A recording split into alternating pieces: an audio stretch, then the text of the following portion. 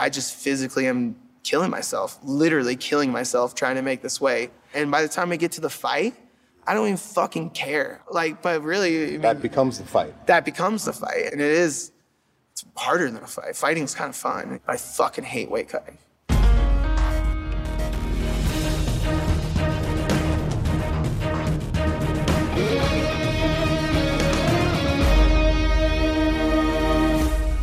Welcome to the Real Sports Podcast. I'm your host, Max Gershberg. You just heard a piece of David Scott's story from September 2020 on the fight before the fight, the frightening culture of weight cutting in mixed martial arts. David went behind the curtain and embedded with an MMA athlete in the week before a fight to see up close the grueling and dangerous process that goes into making weight. It's a part of the fight game that's found its way into the news lately after a number of incidents involving weight cuts gone bad. The most recent episode occurred just this past weekend on May 7th, when the UFC had to cancel a fight because Ryan Benoit was hospitalized after showing up to his weigh-in so visibly ill and dehydrated he couldn't even manage to stand on the scale. On today's podcast, we'll share David Scott's full report, which was recently nominated for an Emmy in the category of Outstanding Sports Journalism. And after you hear David's story, we'll be joined by renowned MMA reporter Ariel Helwani, who has spent years covering the sport and its weight-cutting culture. We'll discuss why MMA athletes are still forced to endure the practice and whether Helwani sees it changing anytime soon. But first, here's David Scott's Real Sports Report. Yeah.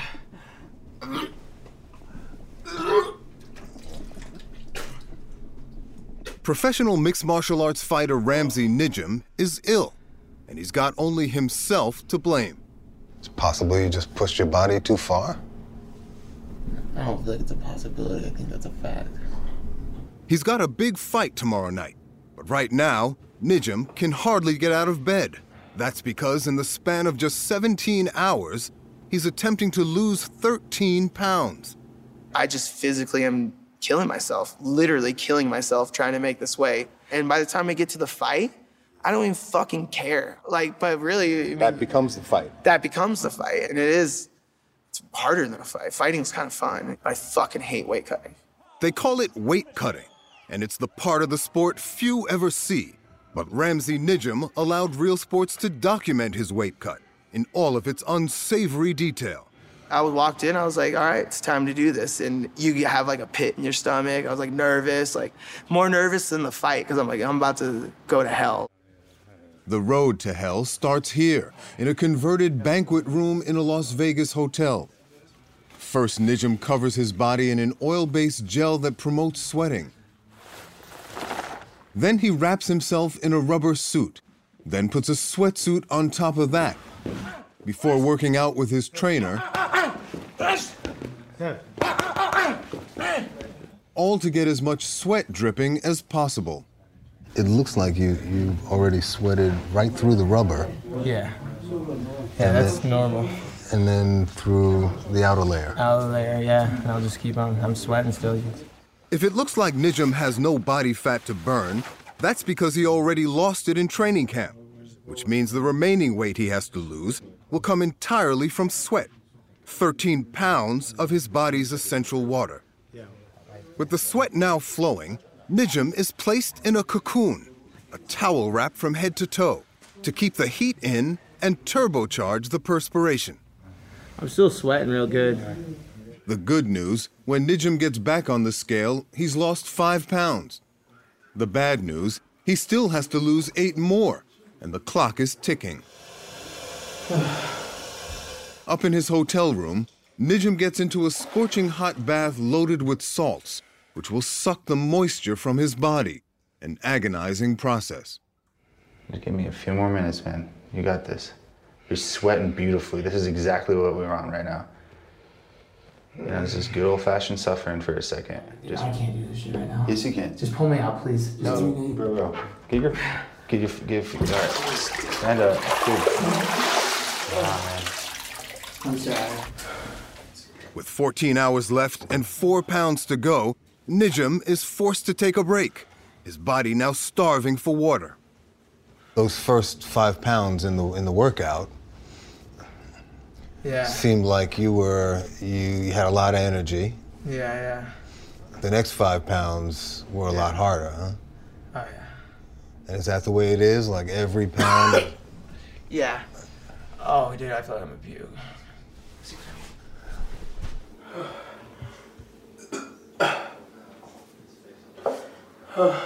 Nearly all fighters do this, and all for one very simple reason.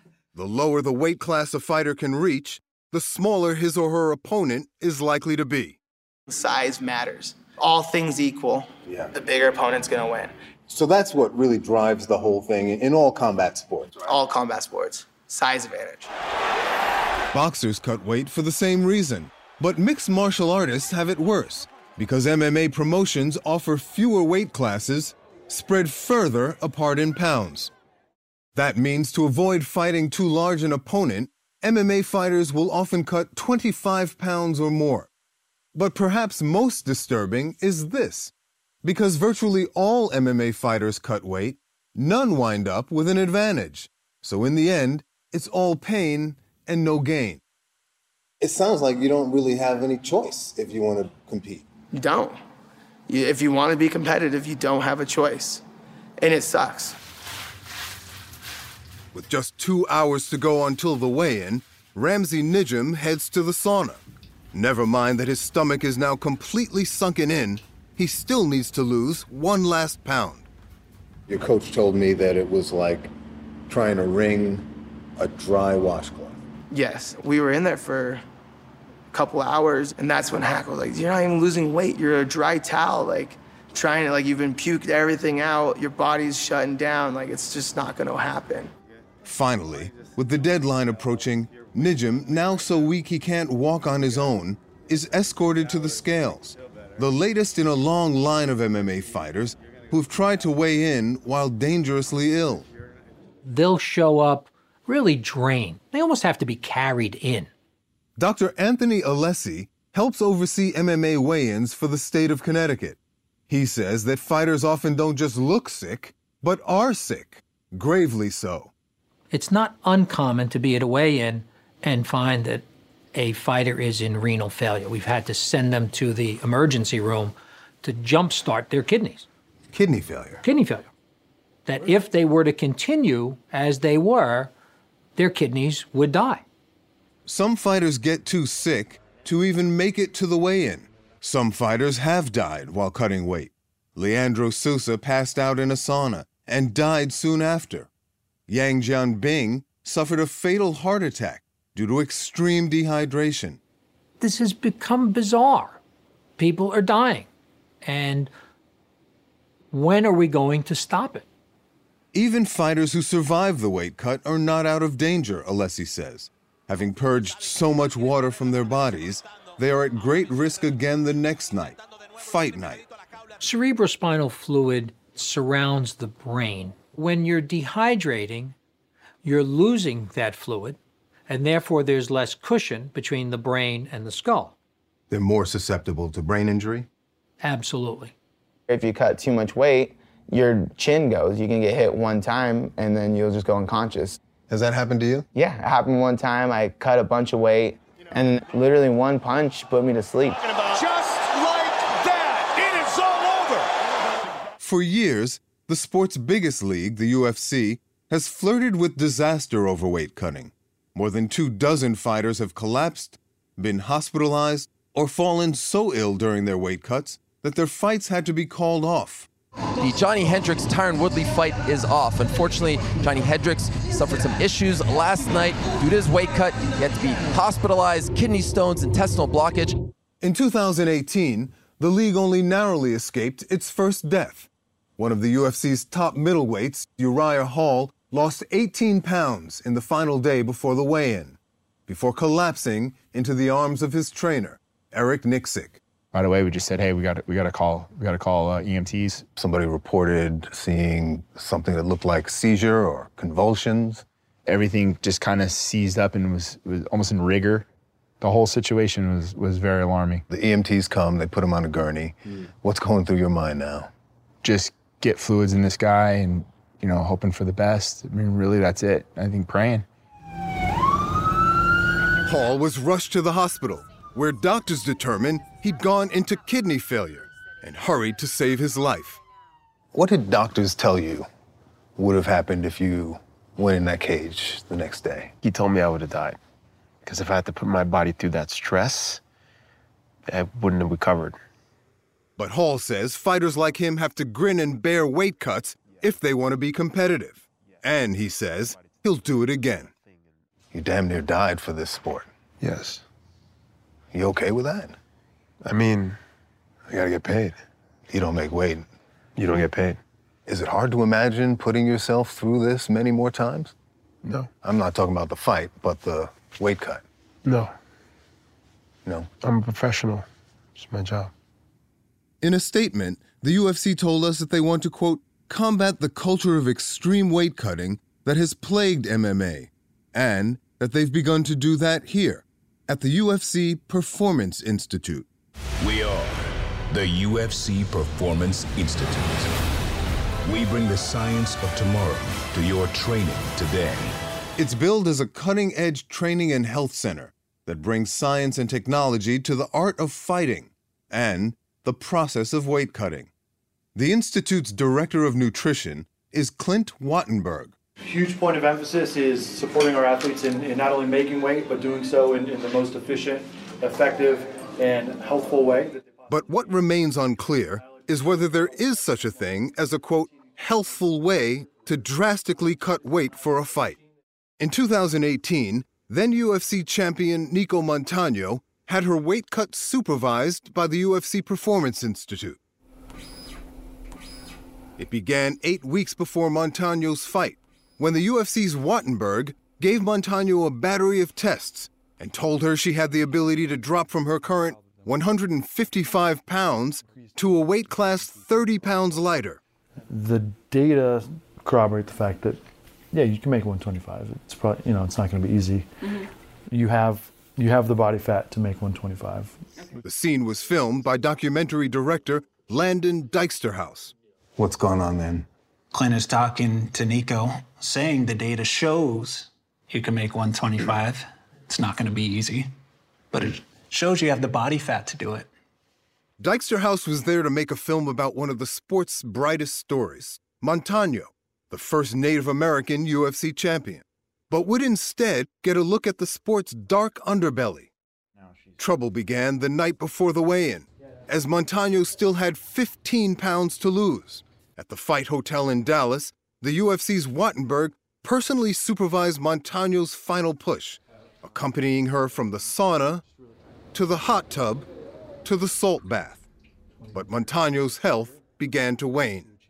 This was getting worse and worse and worse.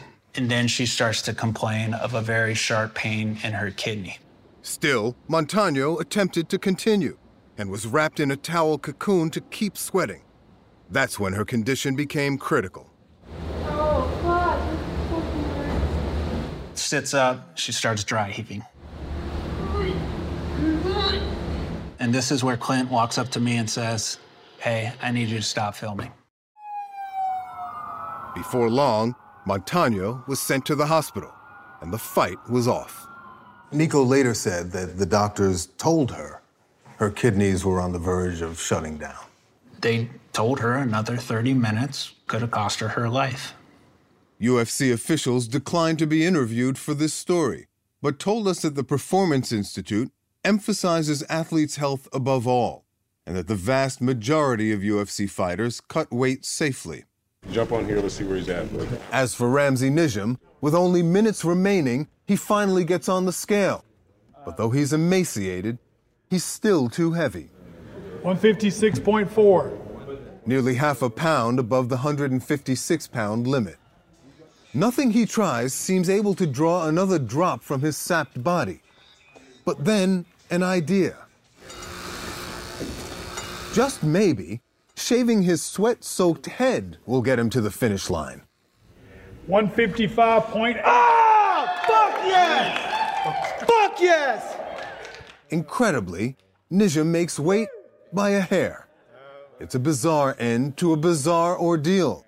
But around here, it's business as usual. The State Athletic Commission was there overseeing the whole process. The promotion obviously is running the whole show. Yeah. And everyone's just watching this as if it was normal. Totally normal. It is. That's what's scary. One night later, the fight itself seems almost an afterthought. After cutting weight for 17 hours, Ramsey Nijem loses in less than a minute. Ramsey Nijem choked out. What a turn of events. It's a cruel twist, but Nijem will be back. He'll return to the cage, he says, no matter what it takes to get there.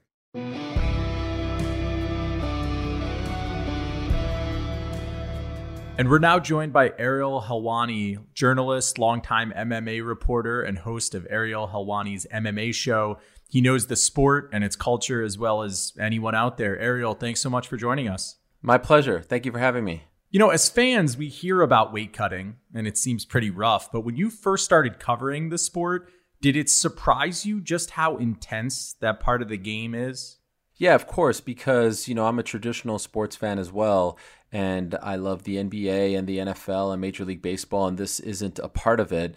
And even if you are a boxing fan, obviously weight cutting is a part of boxing, but not, in my opinion, to the extreme that mixed martial arts is, because there are less weight classes, right? There aren't any 20-pound, weight gaps in boxing. You don't go from middleweight 185 to 205. There's several weight classes in between. And so especially in the higher weight classes, you'll see these extreme weight cuts. And this is really a culture that has developed in the world of wrestling, amateur wrestling, collegiate wrestling, Olympic wrestling. Guys are always going to cut a lot of weight. They're going to try to, cut as much as possible so that they can be as big as possible come match time or fight time. And so when you first enter this world and you're like, wow, you walk around at, say, 200, but you fight at 170 or 155, and wow, you weighed in at 155 on Friday and you fought at 175. Like, this is crazy stuff. This isn't the kind of stuff that we are used to in our day-to-day lives. So for sure, anyone who didn't grow up fighting or wrestling and now has to cover this or be a part of it would be shocked. I don't know anyone who isn't shocked by any of this initially. So let's break this down for the layman. The purpose of cutting weight, as you mentioned, is so bigger fighters can compete in weight classes that they otherwise would be too big and strong for and have that size advantage. But if almost everyone in the sport is cutting weight and weakening themselves in the process, isn't it just diminishing returns for everybody involved?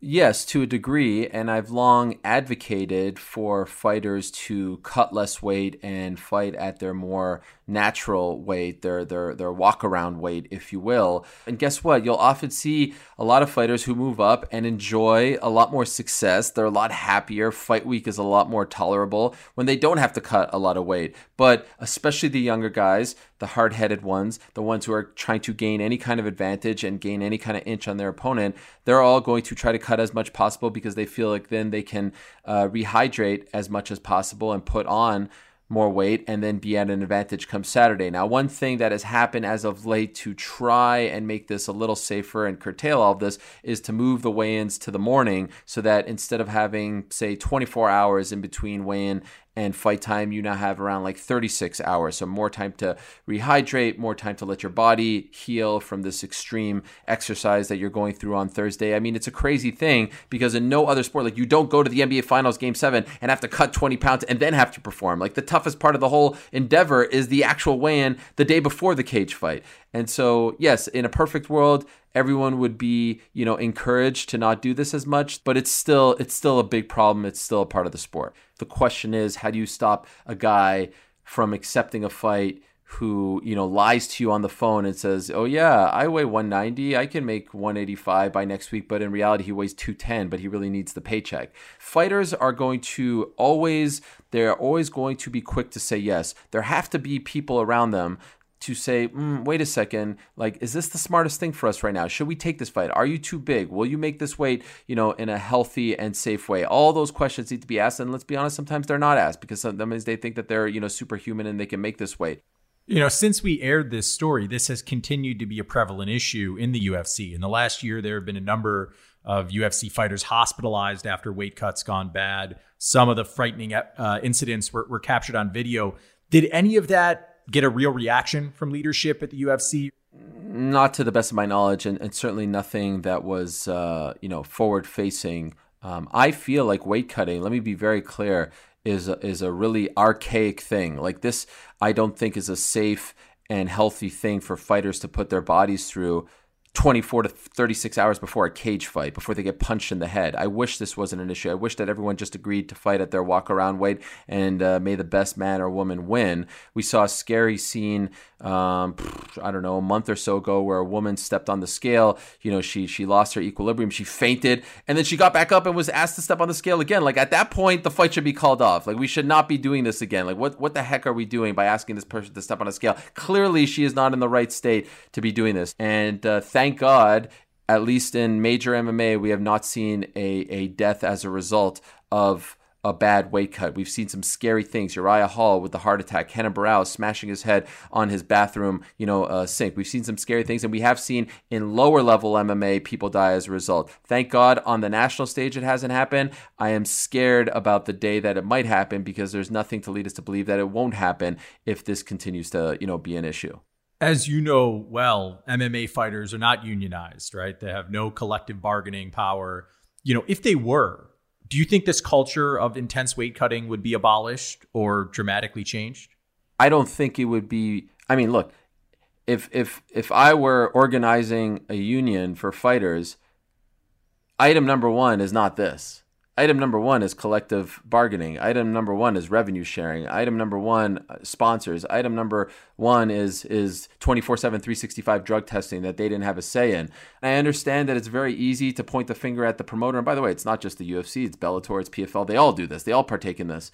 But this isn't a promoter problem. This is, for the most part, a fighter problem. They have to figure it out. And either, they do, or they come together and say, you know what, we want to change things. We want to add more weight classes. We want to be, less of a gap between. But they're not saying that at this moment. So if there were a fighter union, yeah, this would be great. But I think that there are a lot of other things that they're missing out on by not having a union that they would probably have to address first. We did hear about one organization called One Championship, a big promoter in Asia, right? And they do hydration tests of athletes at weigh-ins to make sure they're not dangerously cutting intense amounts of weight. What do you know about that program, and why hasn't it caught on elsewhere? Well, on its surface, I like it. I wish they had a little more transparency. In Asia, there is no athletic commission, right? The government is not overseeing this. Essentially, One Championship is overseeing and regulating their own events. And so because of that, they can essentially do whatever they want. And so they don't make these things public like they do here in the United States. The UFC weigh-ins are public. The PFL weigh-ins are public. The Bellator weigh-ins are public, etc. And so I like it in theory, but there's a part of me that's like, okay, what's really going on? Why aren't you making this public, right? Like, how much are these people weighing in, and what's the process? Because I actually think that if this is a legit thing that is liked by all the fighters, and for the most part, the fighters who I've talked to that fight over there have told me they enjoy the fact that they don't have to cut as much weight. Why not share it with everyone so that everyone can see how it all goes down? And that's not really the case right now. So in theory, yes. Before saying, I love it and everyone should adopt it, I wish we could see a little bit behind the curtain, if you get what I'm saying.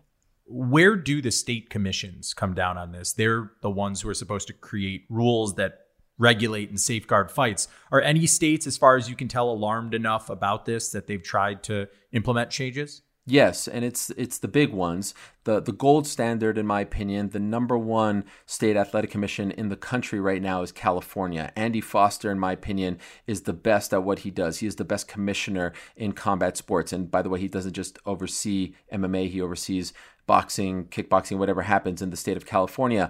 And so he has held numerous seminars, numerous presentations he has put on to try to educate, to try to open discussion, to try to bring forth rules, to try to talk about. He even goes as far as to let the public know how much the fighters weigh in the following day at the fight. A lot of these commissions don't make that stuff public. So he is as transparent as it gets and as good as it gets. Nevada is behind them right now, but doing their own things here and there, nowhere near as much, in my opinion, as California. But a lot of these other commissions don't have a lot of money. They don't have the resources to put on these seminars, to put on these presentations and stuff like that. Like, they really make their money when a big event like the UFC or, say, like a massive Top Rank event shows up. Other than that, it's all very small stuff. So only the Californias and the Nevadas, the big dogs, have the time and resources and the personnel to do this stuff. So they really need to be leading the charge. And I would say Andy is doing his best, and hopefully more follow suit.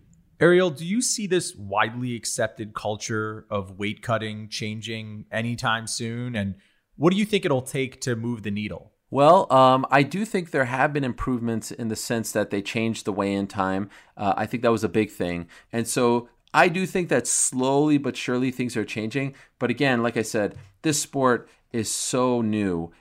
We're still really in the embryonic stage of the sport. If you look back to things that happened 10 years ago, they're not happening now. Things are evolving, things are changing. And as long as it's really, in my opinion, it's incumbent upon the athletic commissions. As long as we have the Andy Fosters of the world and the Nevadas of the world who want to try to fix this, who don't want these incidents happening in their state on their watch, things will slowly but surely continue to change. So it's all kind of changing. Do I see it dramatically changing anytime soon? No. The only thing that could help change it like right now is if they added more weight classes. Is there a reason why they won't add more weight classes?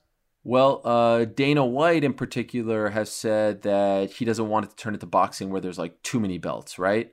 And I get that because, the belts get a little bit watered down. I do think that the sport has evolved to the point where there are so many great fighters. That was one of the problems in the past. The talent pool was so shallow. It didn't make sense to stretch the roster that thin. But now there are so many great fighters that you could really have a great one. In my opinion, it should be 125, 135, 145. Those exist. 155 exists. There is no 165. That should exist. It goes from 155 to 170. I think they should do 155, 165, add that, bump 170 to 175, and then do 185, 195, 205, and then heavyweight. And so I'm only asking for 3 new weight classes, and I think that would make a heck of a difference, but he doesn't want to add more. Well, Ariel, it's a crazy part of the fight game. I'm sure you'll continue to see it up close, and we thank you for coming on the pod to talk about it. My pleasure. Thank you. And that'll do it for today's Real Sports Podcast. We'll be back with a new episode following the premiere of the next Real Sports on May 25th. And a quick reminder to everyone listening, you can watch all recent episodes of Real Sports with Bryant Gumbel on HBO Max. I'm your host, Max Gershberg. Thanks for listening, and please join us again next time.